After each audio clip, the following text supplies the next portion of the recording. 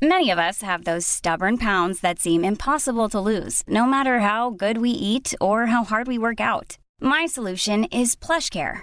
PlushCare is a leading telehealth provider with doctors who are there for you day and night to partner with you in your weight loss journey. They can prescribe FDA-approved weight loss medications like Wegovy and Zepbound for those who qualify. Plus, they accept most insurance plans. To get started, visit plushcare.com/weightloss. That's plushcare.com/weightloss. Quality sleep is essential. That's why the Sleep Number Smart Bed is designed for your ever-evolving sleep needs. Need a bed that's firmer or softer on either side? Helps you sleep at a comfortable temperature? Sleep Number Smart Beds let you individualize your comfort, so you sleep better together. J.D. Power ranks Sleep Number number 1 in customer satisfaction with mattresses purchased in-store. And now, save 40% on the Sleep Number Limited Edition Smart Bed for a limited time. For J.D. Power 2023 award information, visit jdpower.com/awards. Only at Sleep Number stores or sleepnumber.com. Hey, it's Paige DeSorbo from Giggly Squad. High quality fashion without the price tag. Say hello to Quince. I'm snagging high-end essentials like cozy cashmere sweaters, sleek leather jackets, fine jewelry, and so much more. With Quince being 50 to 80% less than similar brands. And they partner with factories that prioritize safe, ethical, and responsible manufacturing. I love that. Luxury quality within reach. Go to quince.com/style to get free shipping and 365-day returns on your next order. Quince.com/style. Welcome to the Make Your Damn Bed podcast, a low-key, real-talk motivation podcast to play while you make your bed every morning to incorporate healthy routine into your day-to-day, build momentum, and better your life. Good morning, sunshine. Welcome to another day of the Make Your Damn Bed podcast. Admittedly, I have a pretty complicated relationship with the idea of relationships.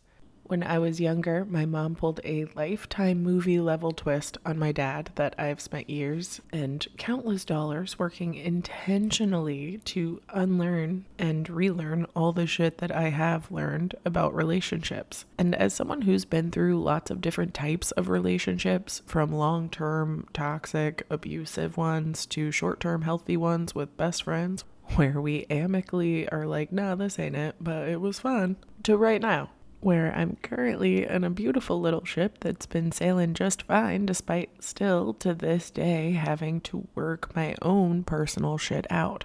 Because unlearning and relearning and unlearning and relearning and releasing and incorporating and realizing takes time.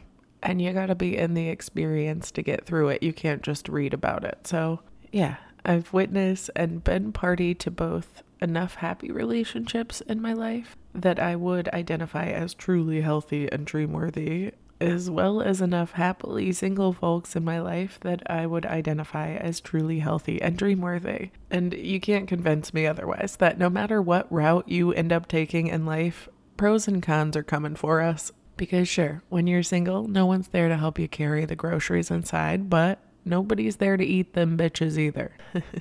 Point is, both single and committed and everything in between has rough parts and amazing parts of it. Single can get tough because feeling lonely is one of the worst feelings on the planet because it's a nuanced and weird one. And it's not easily solved by just going to a party and feeling like you've connected, because genuine connection is really complicated. But on the other hand, relationships are really tough too. You have to practice identifying and communicating your feelings, even if it's just about what you feel like you want for dinner. You got to practice empathy and love and kindness every single day, even when your boss was a dick. And sure, I may be really unqualified to give relationship advice, but I do feel qualified, and if we're 700 episodes in at this point, a part of you thinks I'm qualified too, or at least entertaining enough to listen to me rant about love, so here we go. Recently, a friend and I were talking about her upcoming wedding, and she said it was a red flag to her if you didn't have any nerves about who you're marrying, even if you're convinced you're marrying your soulmate. She herself is going through some questionable feelings on the wedding, not because she's afraid of marrying the wrong person and not because she's not confident in any single identifiable piece of it. To be honest, her doubts are because she's right. She says it's a little flag to not be a little nervous, and I, a qualified relationship professional, as mentioned in all my disclaimers before, do wholeheartedly agree with her.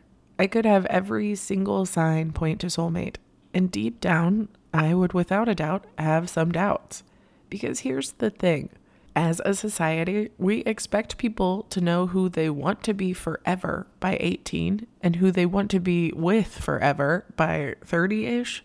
And I'm sorry, but if all which is willing, we do live a long and beautiful full life, you would like me to commit more than half of it to the idea of another person, despite me only being alive so far for a quarter of it? That's unhinged behavior.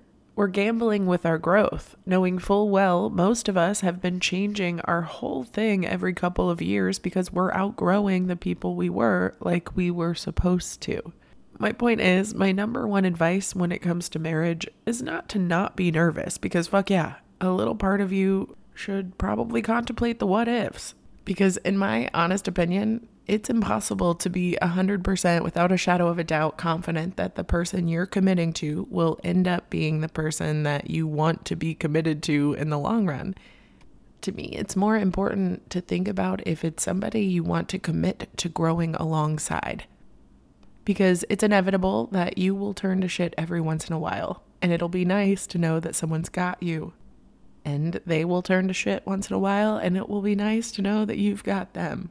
But ideally, in our healthy relationships, we're understanding that we're committing not to following the exact same path, because it's simply not possible, but to follow parallel paths that allow us both to shine light onto each other's path from a distance when we're at more faraway points, and ideally meet or even cross over a bit at the more important parts of our path. I just feel like it can be really helpful in reframing our relationships and the way we consider our futures together, especially if you're prone to stressing over if you're missing something or gonna regret it, or people may change, because they will, hopefully, ideally. And there's really no way to bank that we're all gonna share the exact same trajectory, but ideally we can tell if we're sharing trajectories that make sense with the trajectory that you see yourself going. Which for me feels a lot safer than hoping and praying I'll still like you when I realize, despite my pleading, you never refill the ice tray or whatever thing that breaks my brain one day when I'm 52 and married to a Parisian that I really only agreed to marry because of their rent-controlled apartment and a green card, and now I've been researching squatters' rights in Paris, and I may have a chance to steal this. Never mind, I'm just kidding. I've lost the thread a little, but I love y'all. I hope you have a wonderful rest of your day, and I'll talk to you tomorrow while you make your damn bed. Bye, cutie.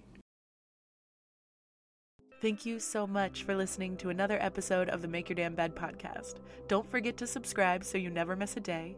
You can also follow us on Instagram for quotes and content directly from each episode at MYDB Podcast, or subscribe to the newsletter on www.makeyourdamnbedpodcast.com.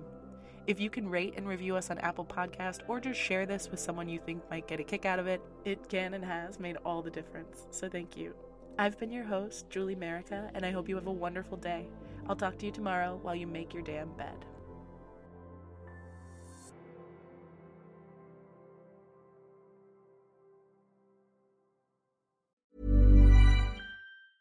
Planning for your next trip?